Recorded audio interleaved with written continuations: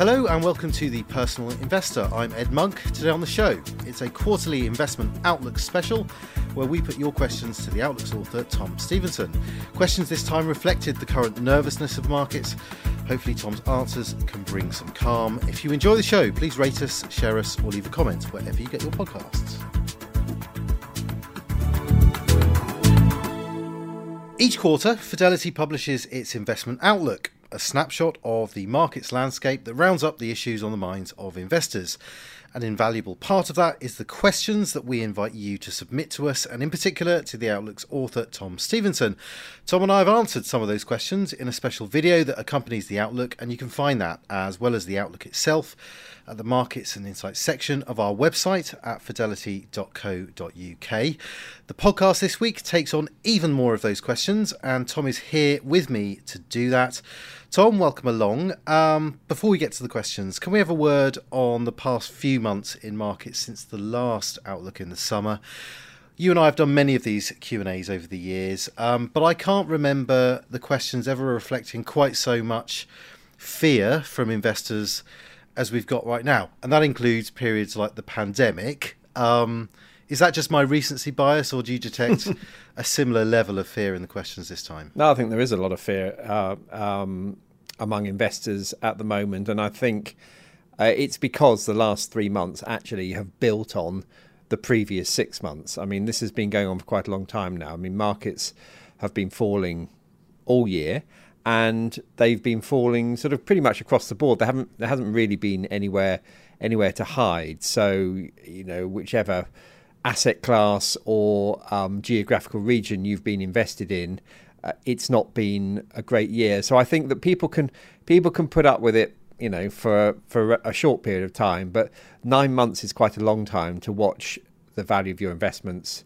falling. And so I think that's what explains the sort of this growing sense of, you know, what's going to happen now. You know, people really looking for some reassurance that this is not going to go on forever and it's going to turn around.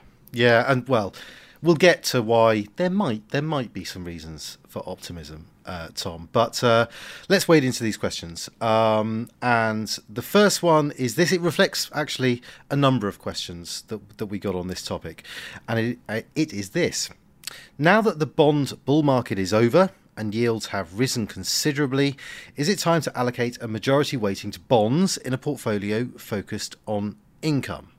So, question about the bond market there, but also about this income point as well. Yeah, well, I actually think it is. Do you know what? I feel more positive about the bond market than I have done in a long time, and I'm not alone actually. I mean, I read in the FT just this morning an interesting article from a market strategist who took exactly the same view that I hold, which is that bond yields have moved so far and so quickly that they now look very attractive. And there have been a number of reasons for that. I mean, the primary reason, of course, is that we've got persistently high inflation, rising interest rates. That's pushed up bond yields. Here in the UK, recently, we've had the added factor of pension funds scrabbling around for extra collateral against some derivative contracts that they've taken out. It's very complicated.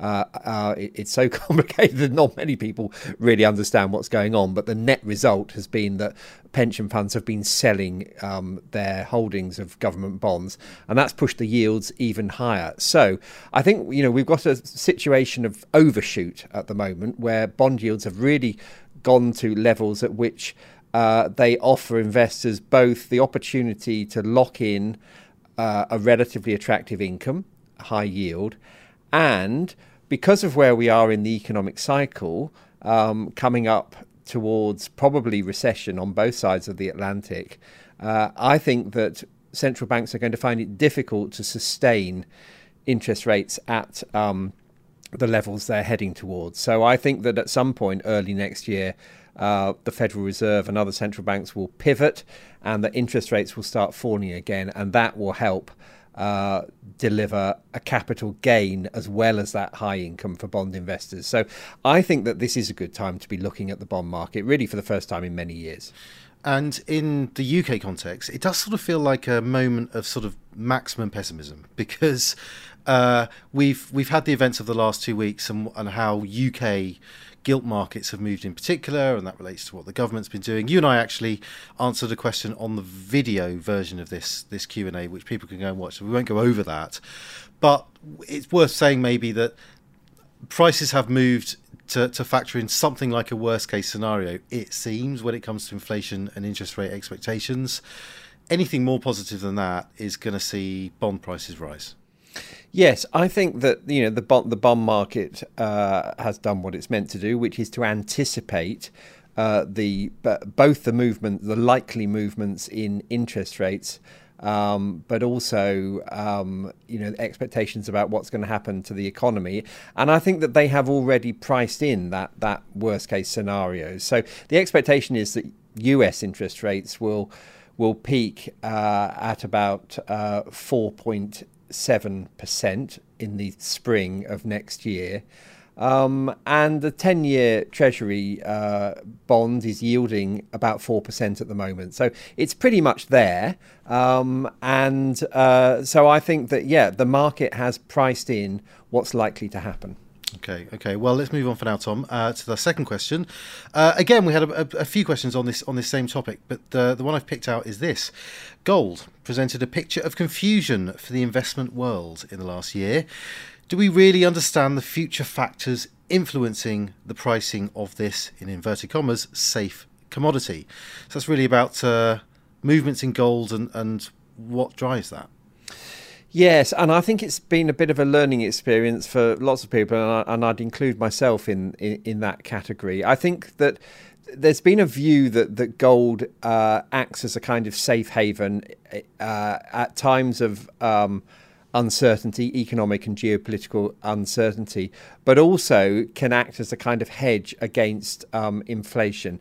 And I think what we've learnt this year is that actually more important to the valuation of gold is what's called real or inflation-adjusted interest rates. And because gold does not pay an income, unlike a share or indeed a bond, when real inflation-adjusted interest rates are rising elsewhere, the opportunity cost, if you like, of holding gold actually increases. So it becomes less valuable to people.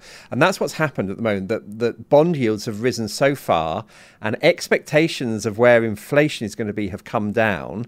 And the combination of those two means that we now have what's called positive real interest rates. So nominal bond yields are actually now above the expected rate of inflation in a few years' time.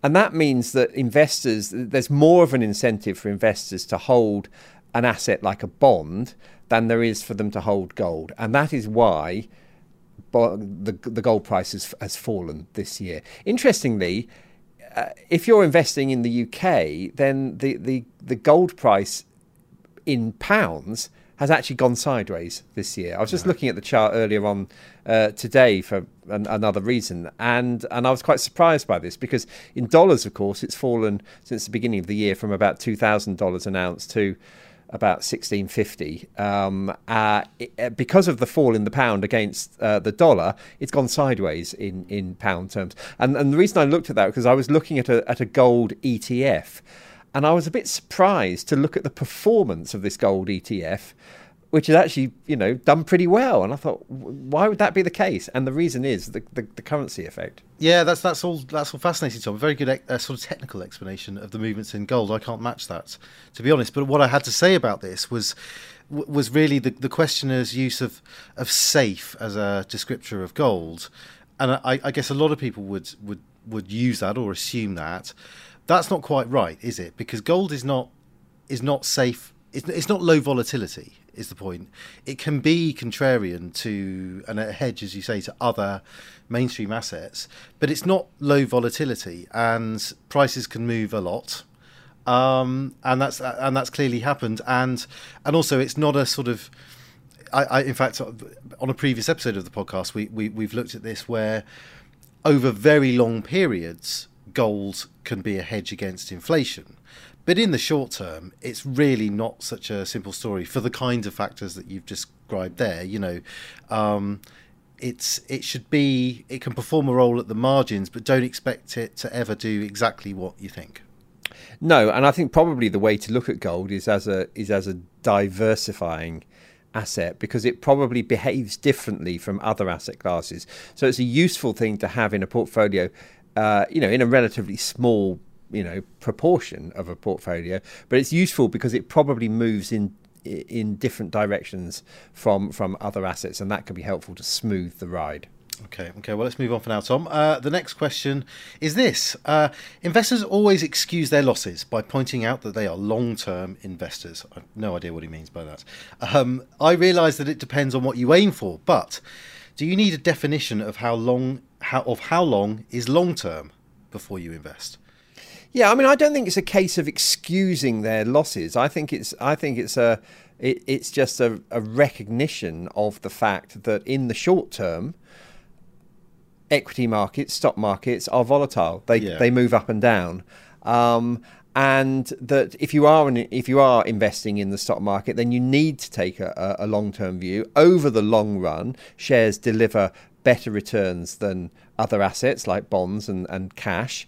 But the price that you pay for that is volatility, and of course, this year has been an extreme example of that. And the US stock market is 25% lower than it was at the beginning of the year. That's fairly extreme volatility, but over the long haul, the US stock market has been a fantastic investment. Yeah. So I think, we must all consider ourselves to be long-term investors. And if we're not long-term investors, if we need our money in the short term for whatever reason, if we need to buy a house or for whatever reason, then maybe the stock market is not the place to be. It's interesting this because it's always struck me that, I've repeated the messaging around long-term investing myself many, many, many times for all the reasons that you say there. In history suggests that it is a good place to be in the long term. But working out your own time horizon is not so straightforward. I mean, people will often say, well, don't invest in something unless you can stay in it for 5 years. And that may be the case when you invest. But what about a year later? Does that mean you shouldn't be invested because it's 4 years until you need money? You've got to kind of constantly sort of reassess, don't you, and sort of think about when you might need that money and pay attention to these rules, but understand that really they can be no more than a framework, really, and that you just want to be in a position, or you want to avoid being in the position of having to sell when you don't want to. And that's the key. That is the key, actually. So it's not really about the long-term nature of the investments. It's whether your financial position is sufficiently robust to enable you to ignore what's going on in the stock market, because ultimately that's the position you want to be in. If the market falls by 25%, but you have got plenty of ready cash to tide you over for the next couple of years, you don't really care that it's fallen by 25%, because you know that in due course it's going to recover. So that's the key. Yeah, absolutely. It's making sure that your personal situation is strong enough to tide you over. Yeah. Okay. Well, the next question, Tom, is far more specific, and it is to do with one particular sector of the stock market. Why are house builders priced so low when there are not enough homes? Persimmon, he gives an example, even owns bricks and roof tile works, so they are vertically integrated. I guess what he's saying there is that they've pinched bits of the value chain because of their operations. What about house builders, Tom? Because he's right there, the climate in general should be good for house builders, but they've not been having a great time. So what's the answer? Well, I mean, I guess the long-term case for investing in house builders is good and remains good, because we haven't built enough houses in this country for many years, and there is a shortage. That's one of the reasons why house prices are so high. In the short term, though, it's a completely different situation. Interest rates are rising, and this is particularly an issue at the moment because so many people in this country have mortgages which are at a fixed rate, and that's fine for the duration of the fix. But then there's a kind of cliff edge at the end of the fix where you need to roll over your debt into a new fixed rate mortgage, and depending on what the circumstances are at the time, you may be able to get a similar rate of interest, or you may not. And what we're facing at the moment is mortgage rates are a lot higher than they were when people took out their fixed rate mortgages 2 years ago or 5 years ago. And I think over the next year, we're going to have a situation where many people are faced with much higher mortgage payments than they've been used to. And that is going to be a real negative for the housing market. So I would anticipate that house prices over the next year or two, do not do very well at all. I mean, they may well fall back significantly as a consequence of that. That's bad news for house builders, obviously. Yeah. I mean, this. I mean, just on the house building point, it's the difference between. I mean, I heard a sort of metaphor for this.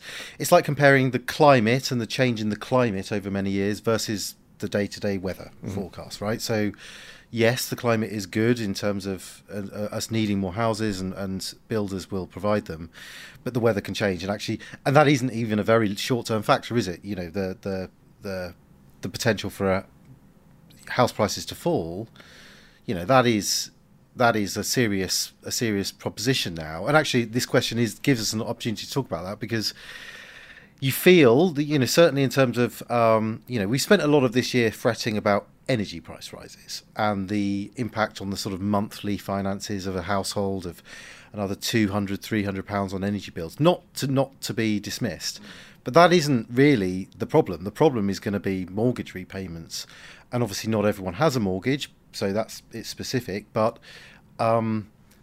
those rises in repayments are going to be many times that for some and indeed people. They are, and not least because one of the consequences of strongly rising house prices in recent years has been that many people have taken out mortgages which are, frankly, pretty stretching, and were only possible because interest rates were very low. And if we move into an environment where interest rates, reach a new normal, we used to think that 4 or 5% interest rates was normal.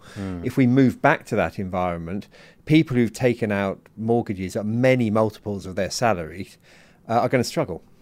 And that means potentially the return. I mean, I don't want to be too gloomy about this, but I mean, we have to say it. The return of things like negative equity for people that have bought in the last few years. They'll have a bit of headroom there, but depending on the size of falls if they arrive, we could be looking at that. And a problem that I foresee on the horizon is around buy-to-let landlords and people who own a property, remortgage it, pull out the equity that they've gained as the market has risen.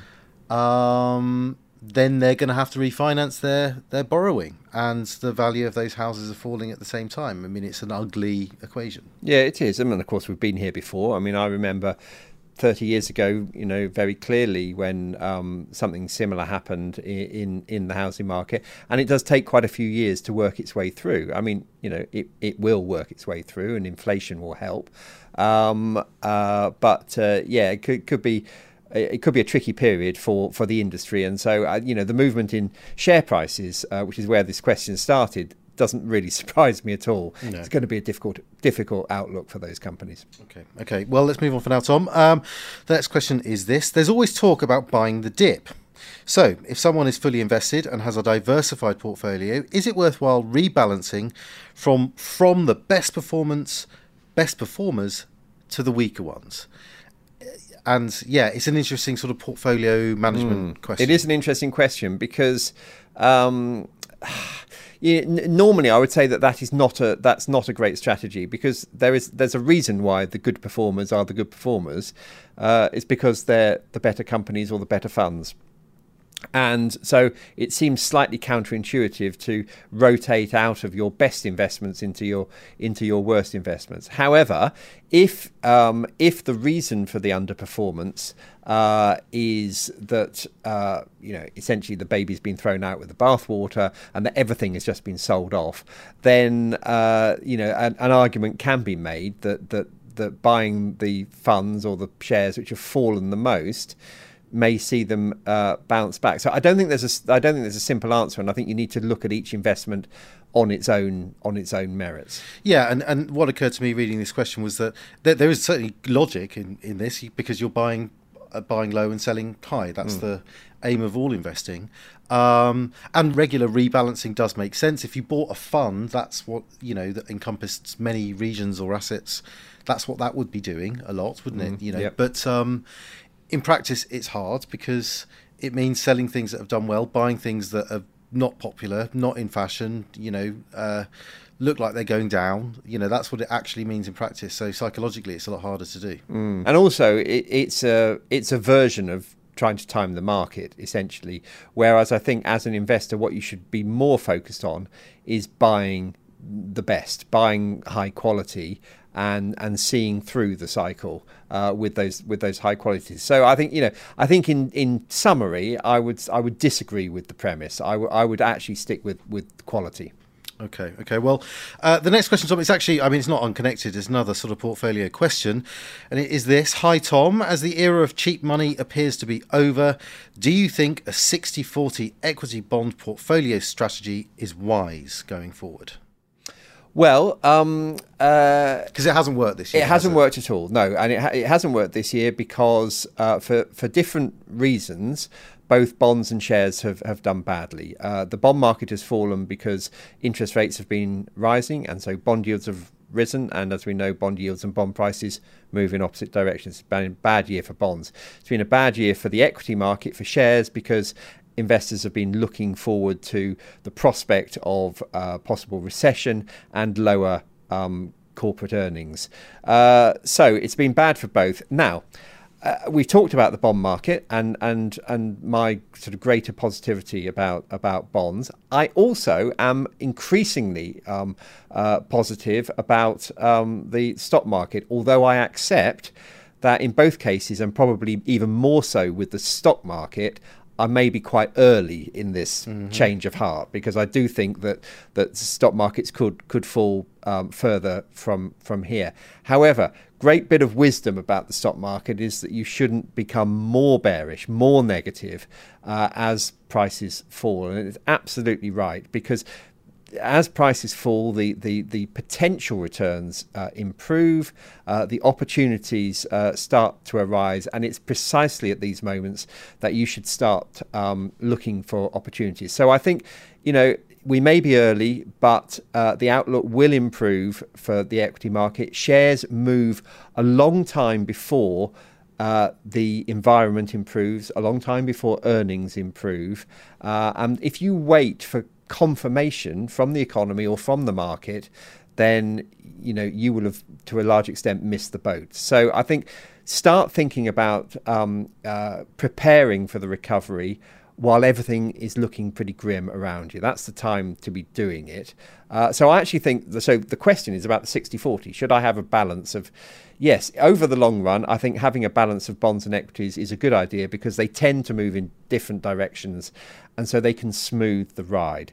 I actually think the possibility is that we may have a period next year when both shares and bonds actually rise. So yes, it will be good to have a 60-40 balanced portfolio, but not for the reason that most people go into a 60-40, which is the diversification. I think they'll be good because they'll both do well. Yeah, I was reading about this before we came in to record today, and I was reading some analysis, I think in the US context, and explaining that should we have a year in 2022 when both those assets fall in value, and it looks like that's going to happen, I think that will be the first time since 1969 that's happened over a calendar year. Now, entirely possible.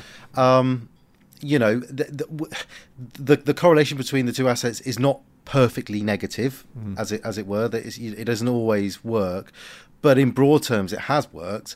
1 year of it not working does not disprove it ever working again. No, absolutely. I think the in the long run, the message is right. That having a diversified portfolio, whether it's by geography or whether it's across asset classes, is going to give you a smoother ride. Yeah. Okay. Well, let's move on. The last question, in fact, today, Tom, is this: my portfolio was and is heavily geared towards growth stocks. So the terrific gains of 2020 and 2021 have been eaten up this year. Is the medium or long-term outlook for such stocks still positive? Well, I think it is. I mean, the reason why people invested in these high growth technology stocks is because the world is changing rapidly, and these companies are on the front line of that change, and they will benefit from those changes over the long haul. In the short run, what's happened to interest rates has been a negative for those companies which have a long trajectory ahead of them of growth, because their future growth is less valuable in today's money in an environment of higher interest rates than it was in an environment of lower interest rates. So it's not been a great environment for investing in those stocks, but it doesn't take away from the long-term positive story around those industries. Yeah, and I would just echo a lot of that, Tom. Structurally, it might be harder. A lot of their price going into this year was based on the fact that if in a world where growth is low, where inflation is low, the company that can just continue churn out earnings growth year after year after year, it just looks great. And as you say, it was pulling a lot of value from the future to now because that value wasn't being eroded away.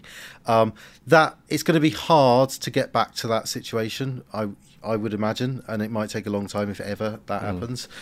But is Google still a good company? Does it enjoy advantages? Are there clever people there coming up with clever things? Yes, in answer to all those questions. So they are high quality companies, and that will out on some level. So I think the growth will remain there.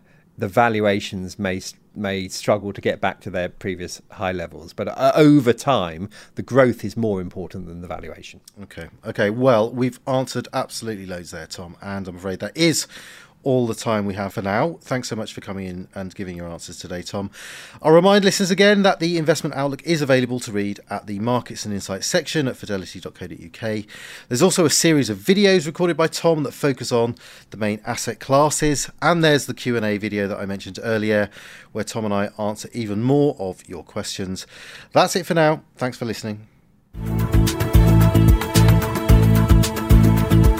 Please note that the value of investments and the income from them can go down as well as up, so you may get back less than you invest. Investors should note that the views expressed may no longer be current and may have already been acted upon.